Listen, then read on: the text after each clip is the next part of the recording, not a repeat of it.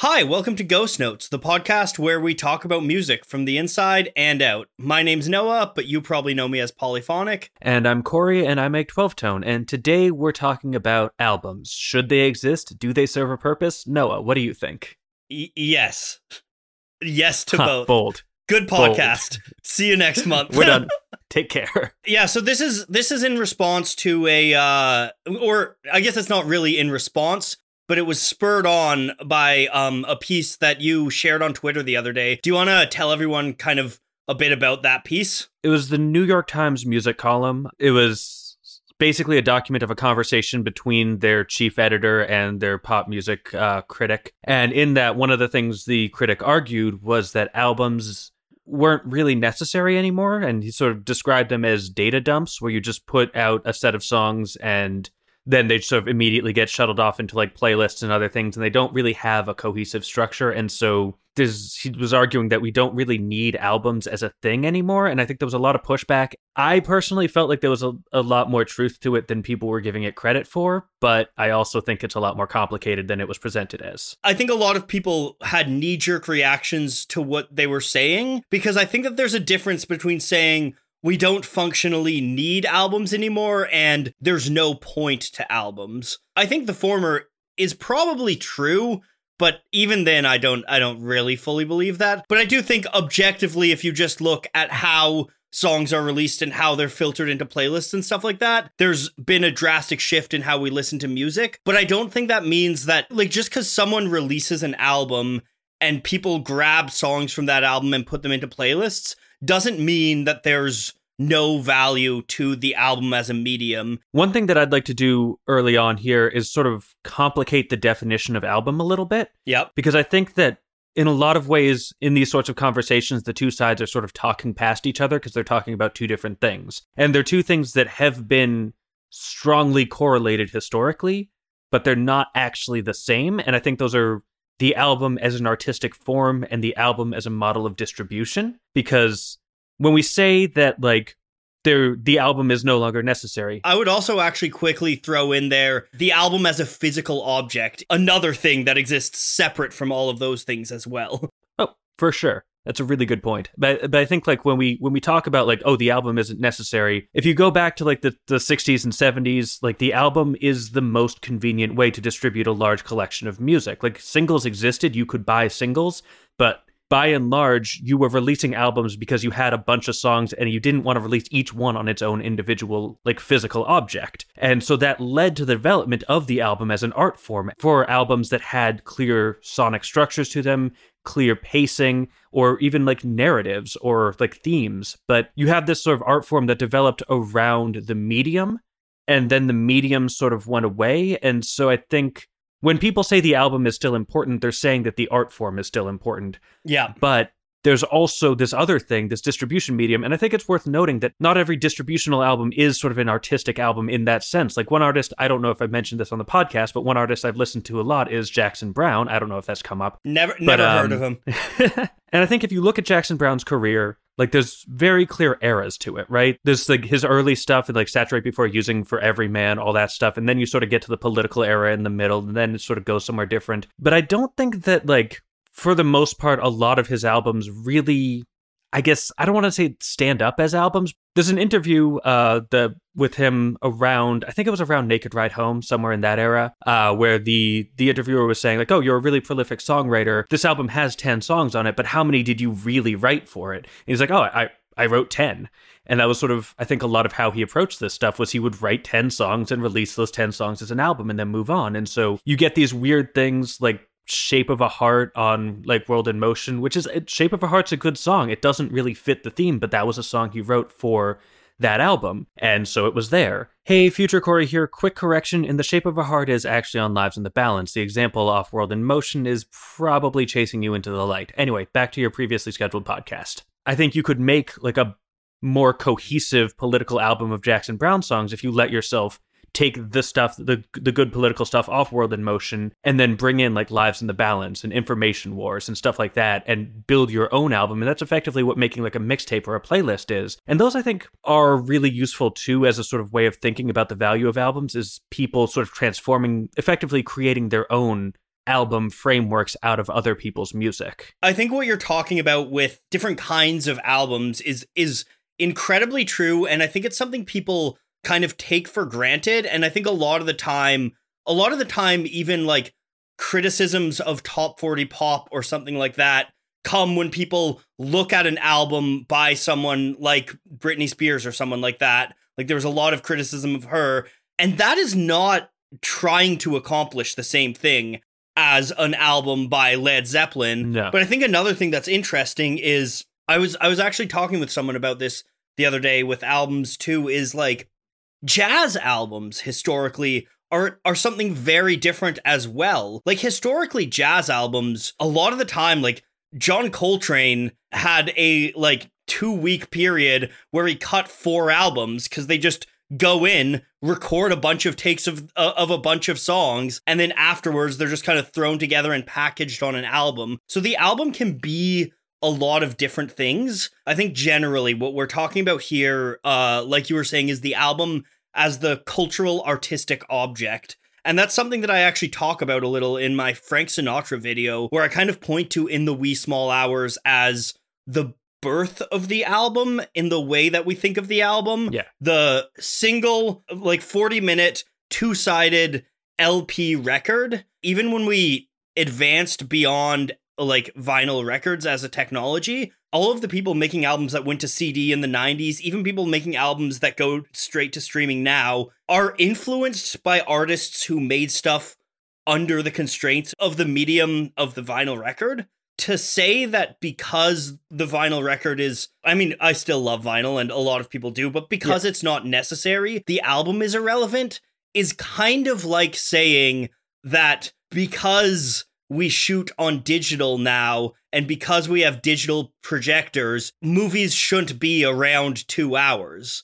Because everything about the medium of film as an art form, and our idea of the feature film as being like a 2-hour thing, that was all adapted very much from the technological constraints, and technology and art have always been in conversation with each other. I totally agree, and I also somewhat disagree, which is a very annoying sentence to say out loud. The thing that comes to mind for me is sonata form. Anyone who has gone to music school will be familiar with sonata form. It gets drilled into our brains, even though it's not all that relevant anymore. But it's, we have like exposition, development, recapitulation, the specific structure of musical ideas that you would use in the writing of a sonata, which would often be the first movement of a larger piece. And so when I hear like, is the album as a format, as a form relevant anymore?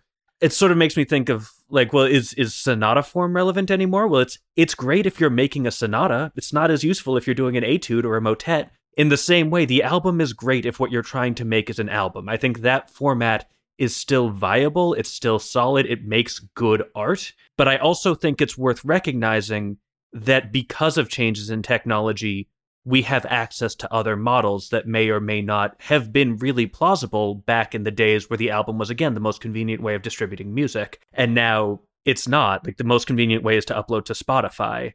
And so you have this different framework, and limitations of technology will breed creativity and will foster certain approaches to art. But I think that it's a mistake, and I don't think you're saying this, but I think that I hear people say this, but I think it's a mistake to assume that the previous limitations of the previous technologies are the better ones that will lead to better art. I agree with that, and I don't think it's necessarily better. I think if you want to see kind of stuff it got very big this year, actually, and it's technically an album, but kind of breaks the album form. Something like Everywhere at the End of Time is a really interesting way that you can see modern musicians breaking free from the album form. But by the same measure, I think that Everywhere at the End of Time is working outside of kind of, again, we've used this phrase a lot. Eventually, I'm going to stop clarifying, but I'm going to say, like, Western pop art music, which, to be clear, doesn't just mean top 40 pop. It encompasses top 40 pop, but it basically means, like, music outside of classical. Yeah, anything even remotely blues influenced. Yeah, exactly. The mode that is best suited to that music is the album, because that is the mode through which it has developed. Similar to the way that, like, generally, our idea of how long a song should be is still actually very much defined by 45-inch records. Our idea of songs, like your average song being 3 to 5 minutes, and yes, it's expanded outwards, and yes, Pink Floyd exist and things like that. But at the end of the day, most songs in rock, in hip hop, in R&B, most songs in these genres are going along and are created in this form that was tied to the 45-inch, not 45-inch, the 7-inch 45 RPM record. Yeah, the 45-inch record. Very large record. Yeah, I've got a collection of 45-inch records in my warehouse. It's a small collection. I think another aspect of this is that the role that the album serves is that it allows artists to make singular aesthetic statements. And I think this is why album artwork is intrinsically tied to music. It is so closely tied. It is basically inseparable from a lot of music, especially a lot of kind of big, popular, critically acclaimed music, big label music. The artwork is kind of this aesthetic statement that defines that this is who this artist is going to be. This is what this artist represents for the next couple months or nowadays couple years of their career. And I think that serves a lot of really important purposes. I think that makes it easier for us to break down an artist's career. It allows us to see what changes an artist is going through from year to year. And I think it also allows us to look back historically and be like, oh, this album captures the zeitgeist of what was going on in the fall of 2020 or something like that. And what's really interesting to me is that I would argue that I think a lot of people fawn over, the death of the album and stuff like that. I would argue that most of the most acclaimed, most celebrated artists right now are actually making albums. Like, the album has come back. It was more dead in kind of the early 2000s and maybe even the early 2010s. But by now, like, you look at Beyonce, like, yeah, the turning point of her career was the self-titled album and then Lemonade, which are very much like albums in the traditional sense. You look at Taylor Swift. Every time Taylor Swift releases an album, it's a new aesthetic. It's a new Taylor Swift. It dominates the cultural conversation, and it's kind of Taylor Swift, I always find, is kind of a bell curve of where the millennial generation's at from album to album. Yeah, and I think that's a really important point that I wanted to bring up at one point, and you beat me to it, and now I'm going to say it anyway so that I look smart. But partly the way that albums serve as a sort of point of delineation within an artist's sort of timeline is important, but also I think just albums serving as an event, right? Yes. Often sort of the idea as sort of to replace the album is, instead of doing an album of 12 songs every year, do like one song a month, and you get these constant little drops, and so you're constantly sort of staying kind of relevant. But then you never get that like, oh my God, this artist put out a new album. Like, for instance, people were telling me like, oh, there's like a new Clipping album out. I'm going to go check that out. But at some point, if there's a new Clipping song every month, it's sort of harder to get excited each month. Although, as I say that as a counterpoint, the work you and I do is very much based on sort of releasing small things consistently. Like, we're not putting out a documentary every year or anything. And so I think there is an argument to be made for building that sort of consistency as opposed to building those sorts of events. It's a different framework. It's not necessarily, I think, better or worse. I think the thing about music, though, is popular music has always kind of lived and died by conversation and hype cycles, by people talking about it, by people getting excited about it, by people theorizing about it. And the album lends itself so well to that. I mean, every year you see album of the year. You do not see the same kind of, I mean, there are definitely discussions of songs of the year, but I know personally, at least in my feed, the big discussions at the end of each year are album of the year, not song of the year. And I think it's really interesting. I think I've been playing around with this question in my head a lot, and this kind of plays into it, which is, what is the like default mode for music to engage with music? Because like, I think you could easily say the default mode for film is the feature film, even though there are even though there are short films, there are what we do. That's technically film, I guess. Yeah. You could say it's on film. Yeah. Well, not tech. You know what I mean. Yeah. Music is interesting because I think there's two. I think there is the song, but I think the album is really how we tend to engage with artists. I don't know about you, but whenever I'm just like talking with friends about music, if I'm like nerding out with my friend about Bob Dylan, we frame it in terms of albums, and we frame it in terms of albums and then talk about specific moments from the albums, kind of in the way that if you're talking about a director, if you're talking about Spielberg, you'd bring up Indiana Jones and then bring up certain sequences in Indiana Jones. Yeah.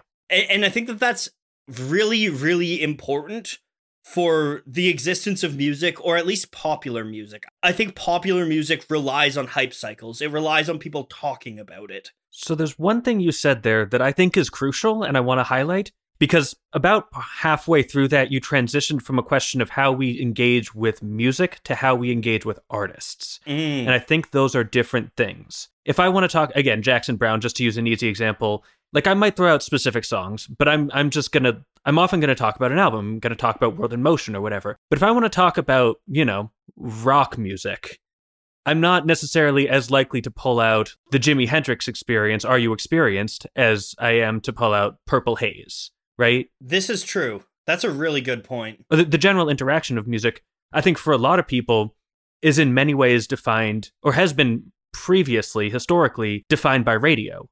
And radio is playing singles. In that sort of engagement, I think the song becomes the fundamental unit, and the album becomes a collection of songs. Whereas when I want to engage with a specific artist, I think the album is a better framework, and the song becomes a way to express that album. It's something that has ebbed and flowed a lot throughout history, because I think a lot of people kind of take albums as granted as like, oh, I'm gonna get into an artist. Again, talking about artists, like, what album should I listen to? That's the go-to question. Yeah. There was a distinct shift where through the emergence of pop music, through the emergence of rock and roll in the 50s and early 60s, the album was nothing. It was all about singles. 45 sold better. Everyone talked about singles. And then there'd be all of these things where like people would just kind of release singles all of the time and then smash them together on an album that they've released a couple times a year. And if you really want to trace the kind of evolution of the album as the medium, the bellwether for that is the Beatles. Getting into the Beatles' discography is very weird and confusing because for the first half of their career, they had different releases in the UK and America, and not just like, oh, the cover artwork was different or stuff like that, like fundamentally different albums, because there were all these collections of songs, these compilations of singles, and whoever was in charge of distributing them chose which would appeal best to those markets. But then throughout the Beatles' career, what happened was the Beatles helped create this idea of album-oriented rock. Probably kind of Rubber Soul onwards. Sgt. Pepper is a real point. And this is not to say they were the only ones doing it. The Beach Boys were doing it. It was a whole thing. But from that point onwards, basically, I think you can delineate from Sgt. Pepper onwards, albums were the main mode that people related to music. And I think we forget that for a long time in the late 60s through the 70s, album radio was very much a thing. Radio stations would regularly play album sides and discuss album sides, and that's what ended up developing things like Pink Floyd and all of progressive rock as a genre and things like that. There were these radio shows. It started in kind of like late night college radio stations, but then it spread outwards where they would just put on an entire record side. And I think that, again, like we were talking about, this kind of interplay of technology, kind of to steer it a little back to albums and technology in the modern age. I think something that, even without needing like the technology of the vinyl, and even without these distribution methods, the album today is still an event in the same way that it became an event during the era of album-oriented rock, because of the concept of the album drop. The concept of the album drop is very important. And I think another turning point historically with that is the release of Beyonce's Self-Titled, where Beyonce just dropped a surprise album. And I think that is something that is fundamentally a very modern thing, and that is adapting the album to the digital era, because and I mean, Taylor Swift did it this year with Evermore. Yeah. The day before I released a video about her. Yeah. I think that was a personal spite to you. But I think the album drop is this monumental thing where the world suddenly talks about and shares the experience of listening to all of this new music at the same time. And I think there's something really cool about listening to that digitally that is unique to the album and unique to the digital experience. Like, I know whenever an album drops, I love going on Twitter and seeing people highlight different songs, talk about this different stuff all in unison. And I think the album is very necessary for that. That reminds me of a thing that I was seeing in this discussion that felt like a really useful analogy here, which is seasons of television. If you look at the way that television is often done now, it's done as effectively season drops, right? Yeah. On a lot of streaming services, they'll just like release the new Stranger Things or whatever. And what you see most of the time is that becomes a huge cultural conversation for a couple weeks and then everyone moves on. Whereas if you look at something like Game of Thrones, The Mandalorian, these shows that are releasing week after week, you get this slower, more sustained burn where it sort of stays in the public consciousness for a lot longer. I don't know that the analogy is perfect, because I think one of the important things is that an episode of television is 45 minutes or so to an hour. It's long, whereas if I release like a 4-minute song, everyone listens to it, talks about it, that sort of gets digested a lot more quickly. And, it has other components as well. Like, if you look at the way a lot of like Netflix shows structure themselves, they have a really strong opening, a really strong closing, and then in the middle, it's just sort of, the assumption is you're going to be binging the whole thing, and so the middle episodes kind of meander a bit because it doesn't really matter. As long as they start strong and end strong, those are the things you're going to be thinking about. And in the same way, like if you look at a lot of things that are released as albums, a lot of times there are songs that feel like they're there just to pad the album. Yeah. Not to like throw anyone under the bus or anything, but I recently had an experience where I remembered really liking a lot of the stuff off Lady Gaga's The Fame. I remembered really enjoying that. And so I was like, I'm just going to go listen to the entire album. And I'm going to be very careful in how I phrase this. But even without remembering the cultural context of the time, even without having heard this back then, it would have been crystal clear which songs on that album had been released as singles. Yeah. And I think that that's a thing that often gets held up by these sorts of crowds that are saying we don't need albums anymore, is those sorts of like, they'll put like 5 singles and then 5 extra songs that they didn't put as much work into, or that they may not have been not as much work. It may have been something that the artist really liked, but they knew wouldn't sell. And so that has value. But I think that a non-trivial number of albums are padded around the edges just to get them to 10 or 12 songs or whatever they need to be to sort of get people to pay more money for, I have 2 thoughts on this. First, the length of albums as a medium, because I have a lot of thoughts on that. And second, the value of the album track, which would be lost in a world without albums. Which of those piques your fancy first? I think the album track, just because it's the thing that I was talking about near the end of that instead of in the middle, and we can sort of circle back. Not every song can be a single, and not every song should be a single. And I think that that's something that the album allows for. The album allows for a release that builds the hype cycle with big singles, and actually kind of like stretching out the release cycle. Usually there's a lead single, usually there's a single that comes when the album drops, and 1 or 2 after, along with music videos, and that kind of extends the hype cycle. But I think even with those, I think there are a ton of songs that should not be singles, that are not catchy enough to be singles, that are too long to be singles, that are too short to be singles. There's all these things that would just get kind of lost in the ether if they weren't dropped as part of an album. I think an example of this might be something like I Love Kanye on The Life of Pablo is one of my favorite Kanye songs. If that's just released as a song, it disappears into the ether. Another one that I love, probably my favorite Bruce Springsteen song, is Night on Born to Run. Night doesn't actually really say anything that Thunder Road or the title track don't say better or louder, but I personally love Night. And I think the thing is, if Springsteen had released those over a while, Night would have just, like, no one would talk about Night. No one would talk about these album cuts. But instead, because they're part of this album, and Springsteen especially, Springsteen has what's called the four corners approach. He doesn't even think just in terms of the album. He thought in terms of album sides. You can look at basically any of Springsteen's albums, especially any of the good ones. The first song on each side will be this kind of like triumphant kick in the door type thing. And the last song on each side will be kind of this mellow, pensive, reflective thing. Born to Run, the first song is Thunder Road. The last song on the first side is Backstreets. You flip the record over, you get Born to Run, and then you end on Jungle Land.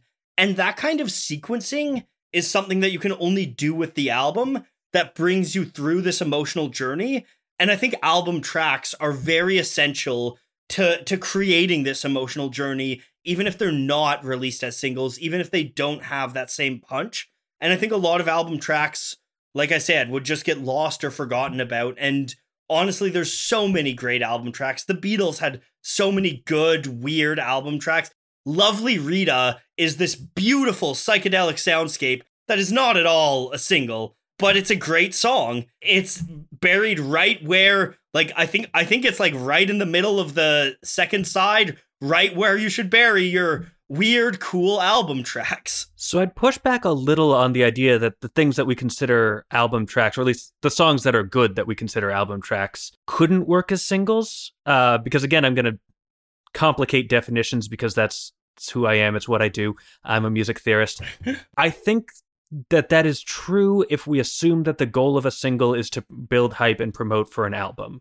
So the example I would draw to is Jonathan Coulton's song A Week, which is roughly what it sounds like. I think for a year, he just released a song every week and built quite an audience. Like, I think that was my recollection, is that's roughly how he broke into like not mainstream, but, you know, Jonathan Coulton levels of fame. The songs that sort of last aren't necessarily ones that were sort of positioned and he had handpicked to be like, this is the one that's going to stand the test of time. Like Re Your Brains, for instance, like that one, I believe that was during Song a Week. I know Code Monkey was, but these songs that happened to hit like what people were interested in and weren't necessarily, you look at them, they're not necessarily the ones you would think are singles in the traditional sense because they're not effective at building hype for the album, but there is no album. It's just him releasing a song every week. I think that model can work if you have a different set of goals, right? And so I think that if your goal is promoting an album, then a lot of these songs just don't work as singles. But if you're just putting a song out there to be experienced, and I should note that this isn't true of all songs or all album cuts either. Like a very obvious example would be like Interlude 2 from Splendor and Misery, right? Yes. Like you couldn't release Interlude 2 as anything but the middle of Splendor and Misery. There's a lot of albums have little interludes and things like that exist to serve the album. And that, like, how often do you listen to Interlude 2 on its own? I think I've done it once because I was trying to figure out what the numbers were. And how often do you listen to Interlude 2, period? Relatively often. Much more often. Yeah. Yes. Yeah, because you listen much more frequently. Yeah, because you listen to the album. And I think interludes are a great example of this, but also kind of not super fair. Yeah. But I would also say, I'm just looking now, and Dancing Days by Led Zeppelin. Dancing Days is a good song. It's not a bad song. I never listen to Dancing Days on its own, but Houses of the Holy is my favorite Led Zeppelin album, and when I play it and Dancing Days comes on, I'm like, oh yeah, that's great. I really enjoy that song. I think that's kind of the purpose that an album cut can have. The album cut allows you to have this kind of flow where, actually also on Houses of the Holy, I would say that I probably almost never listen to any of the first 3 songs on Houses of the Holy on their own, except maybe Rain Song. But the number of times that I have listened to that first side, that run of Song Remains the Same, Rain Song, Over the Hills and Far Away, and then into the Crunge, I have listened to that side possibly in my life, possibly more than anything else as an album side. And I think another album that I've been doing that a lot with lately this year is Run the Jewels 4, the new Run the Jewels album. Yeah. They've got all of these songs like Never Look Back or Holy Kalama or all of these songs that I probably wouldn't put up on their own, but in the flow of the album I listen to, they've got great bars, great beats, and I love them as part of an album. And I think that that's something that album cuts can also exist, not just as things that couldn't exist on singles, but just as something that helps the flow of an album. And I think something that a lot of really good album cuts do is they serve to underline and highlight the power of the singles. And I think when you're kind of exploring this theme throughout an album, if it's present in these album cuts, it makes the singles that much better, and the singles draw you there for the album cut. So I think that there's a real symbiosis there between album cuts and B-sides and things like that, and the big hot singles. I would agree. I think that one of the things the album format does is allow for pacing in a way that just a random set of singles doesn't. One thing that I think is really interesting about the modern age and also recent non-modern ages is this tendency that you see a lot to sort of recreate that without pre-existing album track lists. Like, yes, that's a really complicated way of saying playlists. I could have just said playlists, but you have this tendency to sort of, you know, if you're making a good playlist, it has a rise and a fall to it. And similarly, like if we go back, like mixtapes, mix CDs, like these are things that became a huge part of culture as basically as soon as they were possible, because I think people do value that sort of pacing. But I think it also demonstrates that the album as an object, as sort of a artistic vision expressed through a specific set list, isn't necessary in order to accomplish that. I agree that it isn't necessary. I would also say it isn't necessary that I put cheese on my hamburger for it to be a hamburger, but it's a lot better with cheese.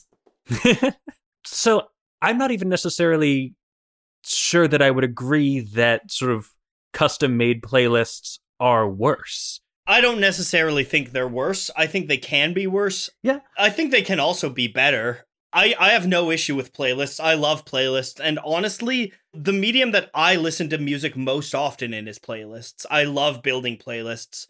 But I don't think that that negates the value of the album. No, I don't think it does either. But I sort of, when I look at like one of my favorite artists, like Rob Zombie, and I think like, what's the best Rob Zombie album, right? I think there are two arguable contenders, but I think the real answer is a combination of Hellbilly Deluxe, The Sinister Urge, and Hellbilly Deluxe 2, where you just take the best songs and put them in a new order. I think it would be not that hard to make a better album than any of those three if you were allowed to combine all three of them, because all of them, not so much Sinister Urge. Sinister Urge doesn't have any songs that I don't like. But like, and none of Hellbilly has some songs I just don't like. But anyway, that's not important. But the point is, like, I think you can craft that same sort of thing, and I think there's a desire for that pacing. The thing that I keep coming back to is that I think that when there's this sort of space between the idea that albums aren't necessary and the idea that albums aren't useful, and I think that space is where my view lies. There's a lot of arguments to be made for the album as a form. I am not contradicting that. I strongly believe that the album is a useful form for constructing a larger scale musical experience. But I also think that the song is. And I think that a lot of my work focuses more on individual songs because a lot of the time that's how I will... Less so these days. These days I am listening more to albums, but like, especially like back in my like teenage years and whatnot, I was very much just like, you know, take the songs, put them in iTunes, put it on shuffle, listen to them in whatever order, and maybe make some playlists of stuff that like had specific whatevers. And like, I think that's a valid way to go about crafting a musical experience. I think an example that I want to use that's actually really interesting for this is Queen. They're a little underground band. You might have heard of them. My favorite Queen album is Queen 2. If we're talking as an album, do you know how many of my favorite Queen songs are on Queen 2? 0. Not a goddamn one. Every one of my favorite Queen songs is on other Queen albums, but Queen 2 as an album is this cohesive thing. It's got this cool theme going on with the like kind of like white side and dark side. It's got all this fantasy stuff going on. It's really this fantastic album, but also like I would say most people who aren't like Queen fans probably might recognize one song off Queen 2. They might recognize Seven Seas of Rhye, but even that is kind of a deeper pull than some of their like big monumental stuff. But Queen 2... I mean, Seven Seas of Rhye is one of my favorite Queen songs. Yeah, so. I mean, it's a great song. But Queen 2, as an album, just functions so well. And I think that's the value of the album. And I think there's also values of albums with great singles and a ton of great singles on them. But I think the album as an artistic statement will always be relevant because of the way that you can use songs in like coherently with each other to create an image. Queen 2 creates this kind of fantastical mood, but I think a lot of albums have a specific mood. I mean, Wish You Were Here is possibly my favorite album. Wish You Were Here is like half one song. Like, well, Pink Floyd are the argument for why songs are irrelevant and the album is the only necessary form. This comes to me back to sort of like the sonata form example, where it's just like, I think that there is a lot to be done with the album. I think that it is worth acknowledging that there is a lot to be done outside of the album too. I agree with that. Yeah. And something that I've been wanting to mention here is actually More Life by Drake. So in 2017, Drake released an album called More Life, but it's not released as an album. It's released as a playlist, but it was a collection of a bunch of songs, way too many songs, like every Drake album. They're very bloated, but he didn't release it as an album. He released it as a playlist, and I think that changed the way that I listen to it. When you tell me that something's a playlist, I'm way more likely to just pick a song I like in the middle and go from there. I don't think there's a necessary like start or end or things like that.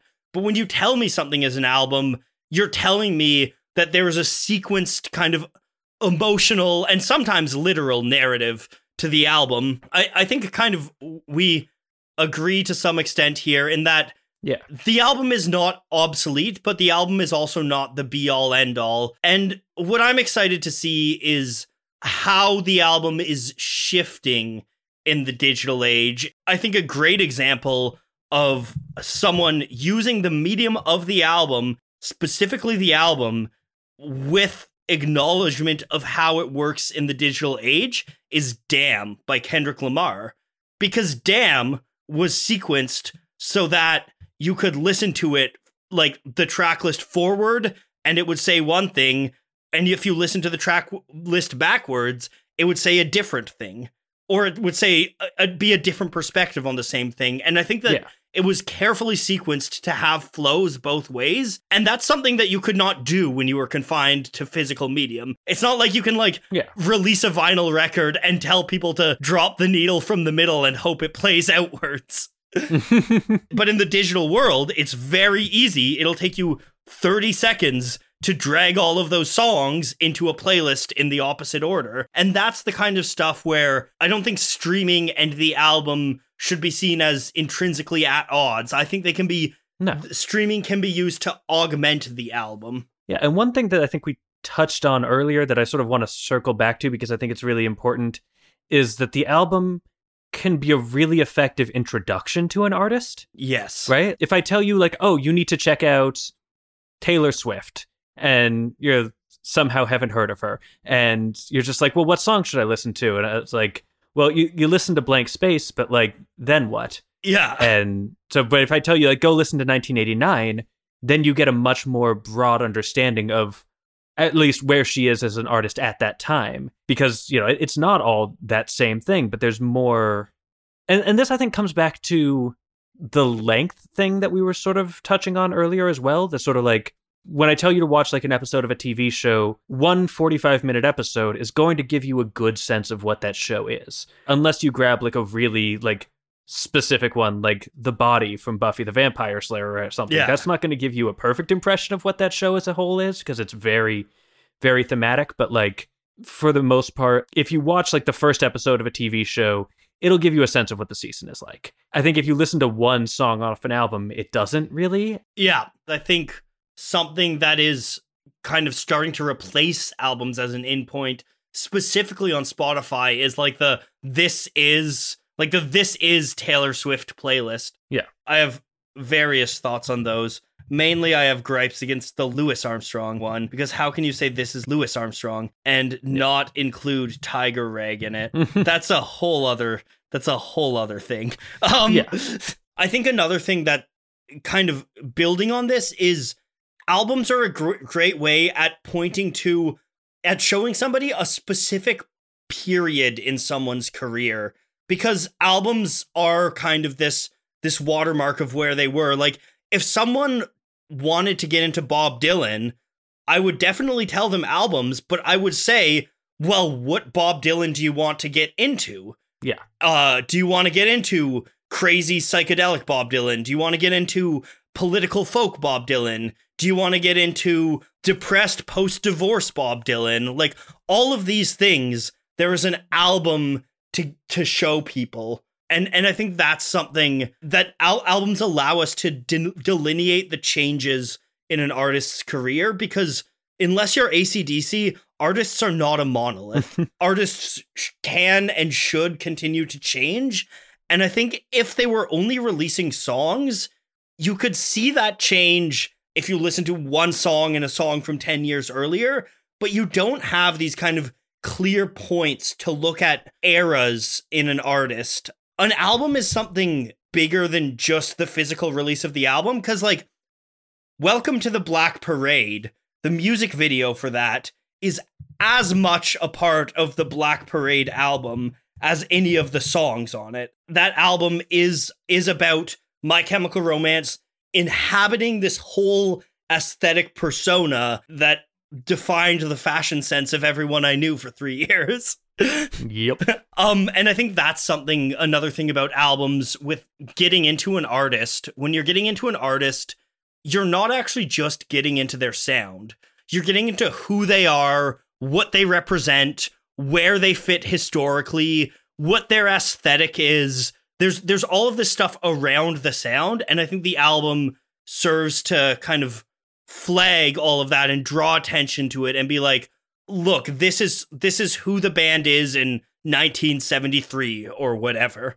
Yeah.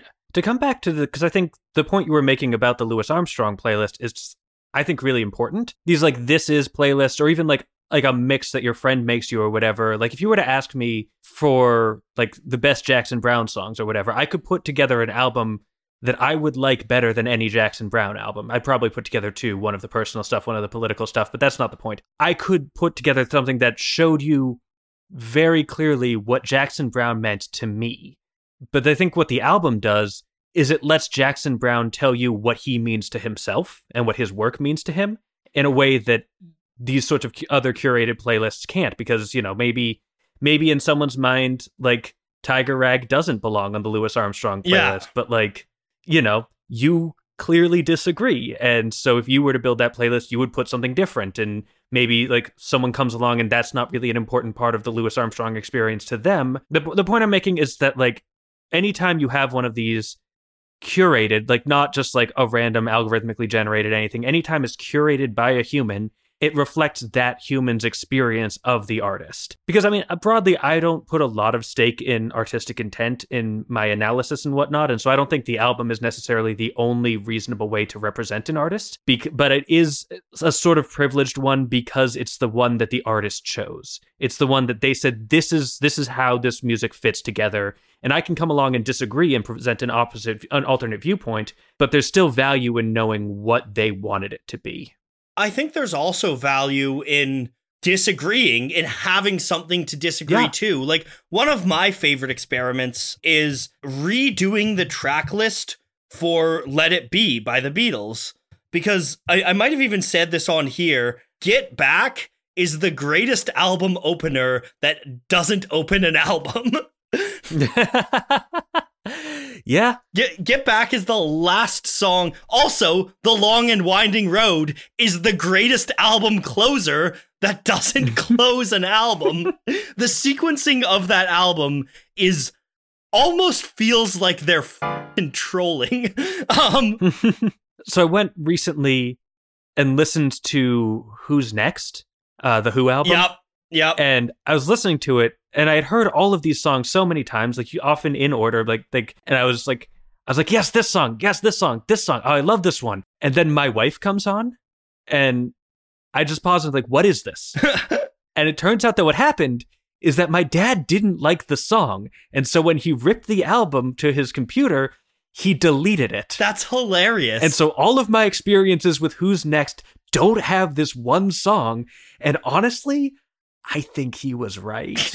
But it was a super weird experience to hear this and be like, that doesn't belong on Who's Next. And clearly it's on Who's Next. But because I have this association of the version I heard from my dad, it doesn't feel right. And the song doesn't feel like it fits. And honestly, like I said, I don't think it holds up to a lot of the standard of quality that the rest of the album exists at. I might get in trouble for that. Who knows? But I don't know. Are there any huge, like, My Wife fans out there? Borat?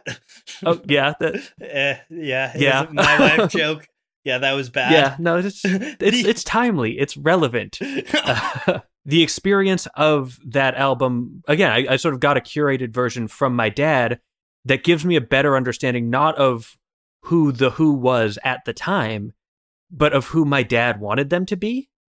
And I think that is a really valuable insight that playlists and mixtapes and whatnot can give you as well. To use another metaphor from another kind of, or another simile, I guess, another comparison from another kind of art, I think in a lot of ways, like, playlists and things like that are kind of fan fiction in a sense. And yeah. I think fan fiction is awesome. I think I personally don't really read much of it, but I know it's a really important thing for a lot of people, and it's very fulfilling. And it's kind of just like building a playlist is like dreaming up, what if Darth Maul and Kylo Ren had a lightsaber fight together, you know? And I think that that's really cool and really valuable, but I also think it's cool and valuable to have Star Wars to watch, have this kind of, like you said, in the artist's own words, because my take on artistic intent is it fundamentally doesn't mean any profound truth, but it is fun as hell to probe into, and it's really fun to speculate at artistic intent. And I think albums really allow you to do that and allow you to look at like something like Blood on the Tracks, which I kind of jokingly referred to a little later, is Dylan's divorce album. It's 100% just like songs that Dylan wrote as he was going through his divorce, and that comes through in the album. And it's really cool to listen to an album that is all of these songs that are the same kind of statement about his divorce and about how miserable he is. Yeah, I think the fan fiction analogy is really interesting because it's not quite perfect, right? Yeah. Because I think, when we talk about, like, if Darth Maul had a lightsaber fight with Kylo Ren, I can write that. I'm not going to. That's not really my thing, but, like, I could put words in whatever order, but, like, here it's sort of like, if you had to make a Star Wars fan fiction movie using clips from the original movies, because you're finding a way to tell your story with the things someone else has made.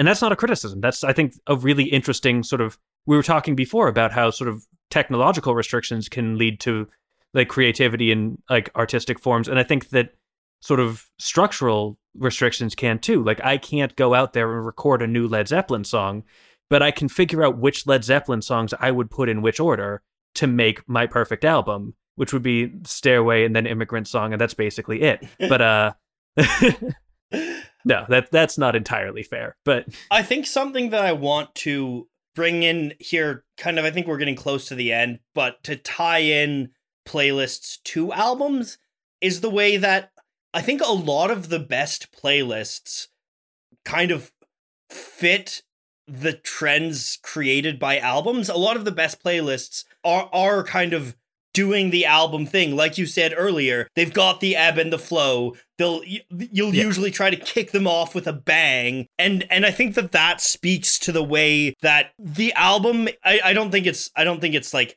intrinsic, but I think it's learned behavior that we like to listen to music in the way albums work. Even if it's playlists full of a bunch of songs from different artists, we kind of treat them like an album. And even set lists work like albums. Albums and set lists are two sides of the same coin. The only difference is one of them is generally longer. Yeah. I was also just going to quickly say another thing that I wanted to mention quickly with the album thing is not right now because the world is hell, but another big thing that an album is very closely tied to is tours.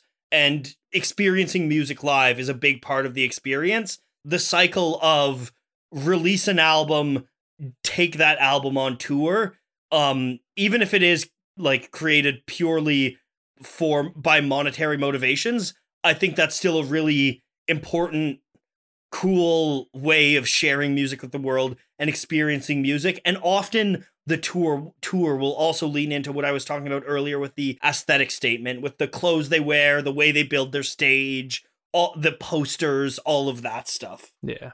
I think this is going to be one of the first times on this podcast that I just like kind of fundamentally disagree with you, with respect. But I think that I kind of view the intrinsic connection of tours and albums as maybe not great.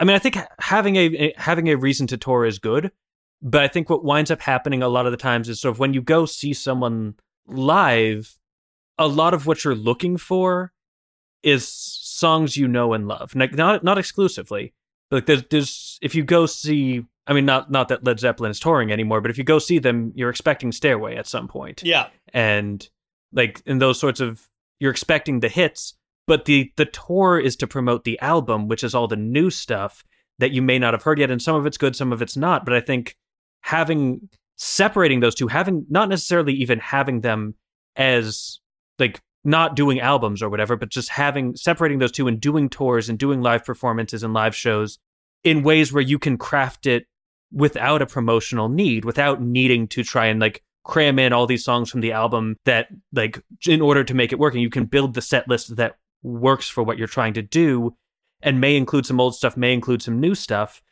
but letting go of that marketing restriction, I think allows artists to be a bit more creative and interesting with their set list choices than having to go and promote an album. And I think that if you were, for instance, to switch to a, like release a song a month model, which is not necessarily what everyone should do. If you were to switch to that model, you could still tour once a year and do some of the songs from that you really liked or that were big hits and do some of the old stuff. But there's not like, we need to do all of this to get people hyped about this specific big release, because if they don't buy this album, then all of the work we did on it is useless, I think it depends. I don't think every tour is like this, but I think the best tours are the ones that immerse you in the new album. And yeah, sure, a lot of the time they'll play old songs and stuff, but show you I can count a ton of times where I've been like not that into a new album or a new song,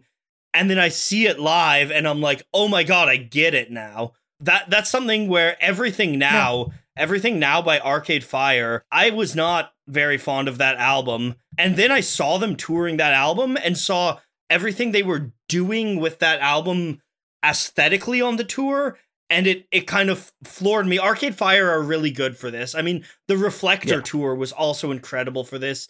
Again, the penultimate example of this, or the ultimate example of this, would be The Wall by Pink Floyd, right? But that's kind of its own thing, so it's not really fair. The Wall is The Wall. Yeah, it's not really fair to bring that in. I think that sort of hits on a point that I think have been repeating in different guises this entire time, is that, like, I agree that the best tours do that, but how many tours do that, right? Like, what is the ratio of tours that fit this idealized version of a tour for an album versus ones that are just, we play some of the hits and then we play some of the album cuts to try and get you excited for the album and try and push these songs on you.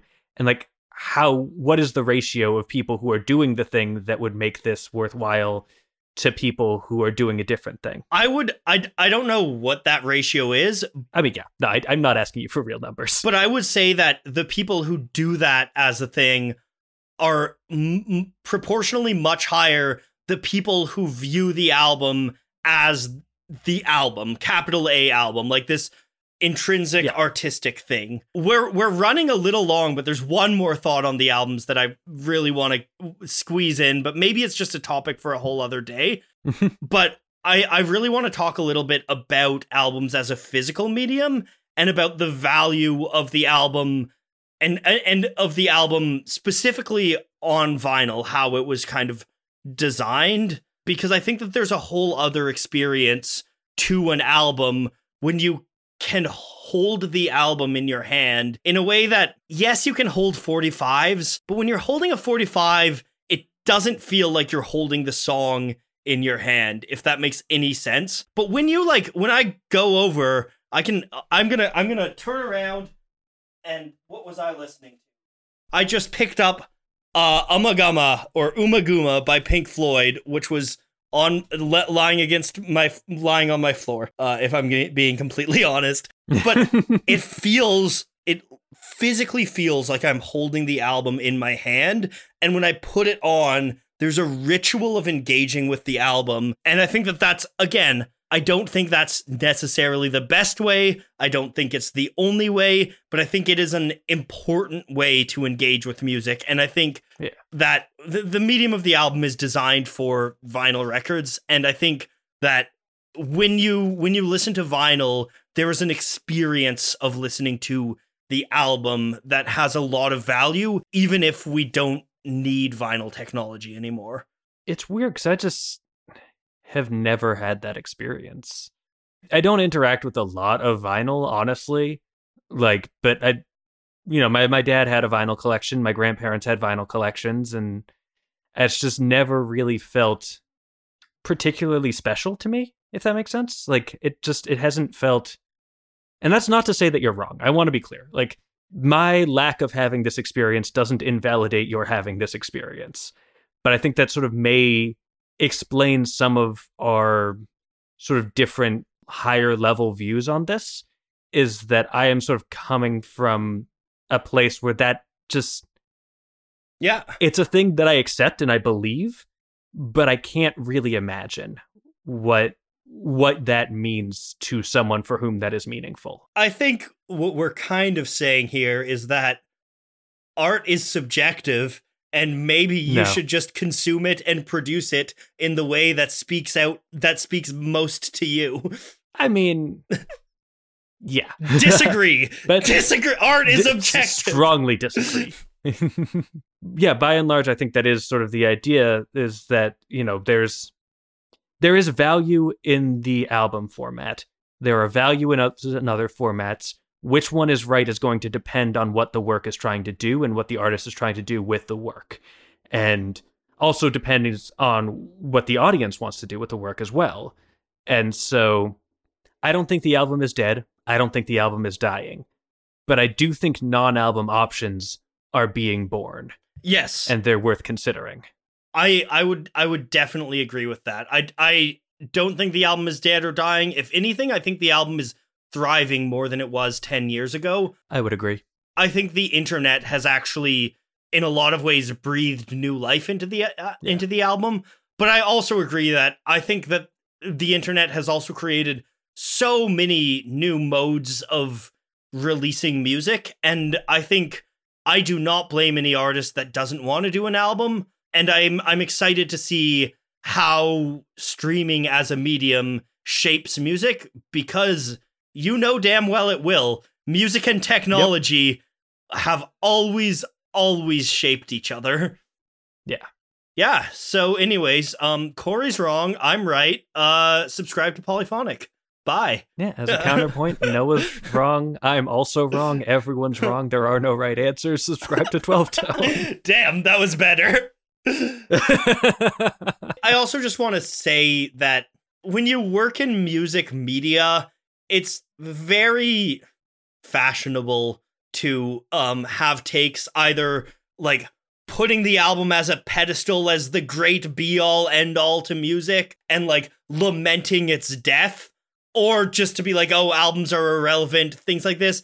I think a lot of this is just kind of the way music media works, and just like it's the way digital media works. Yeah. It helps to have strong opinions about things. Yeah.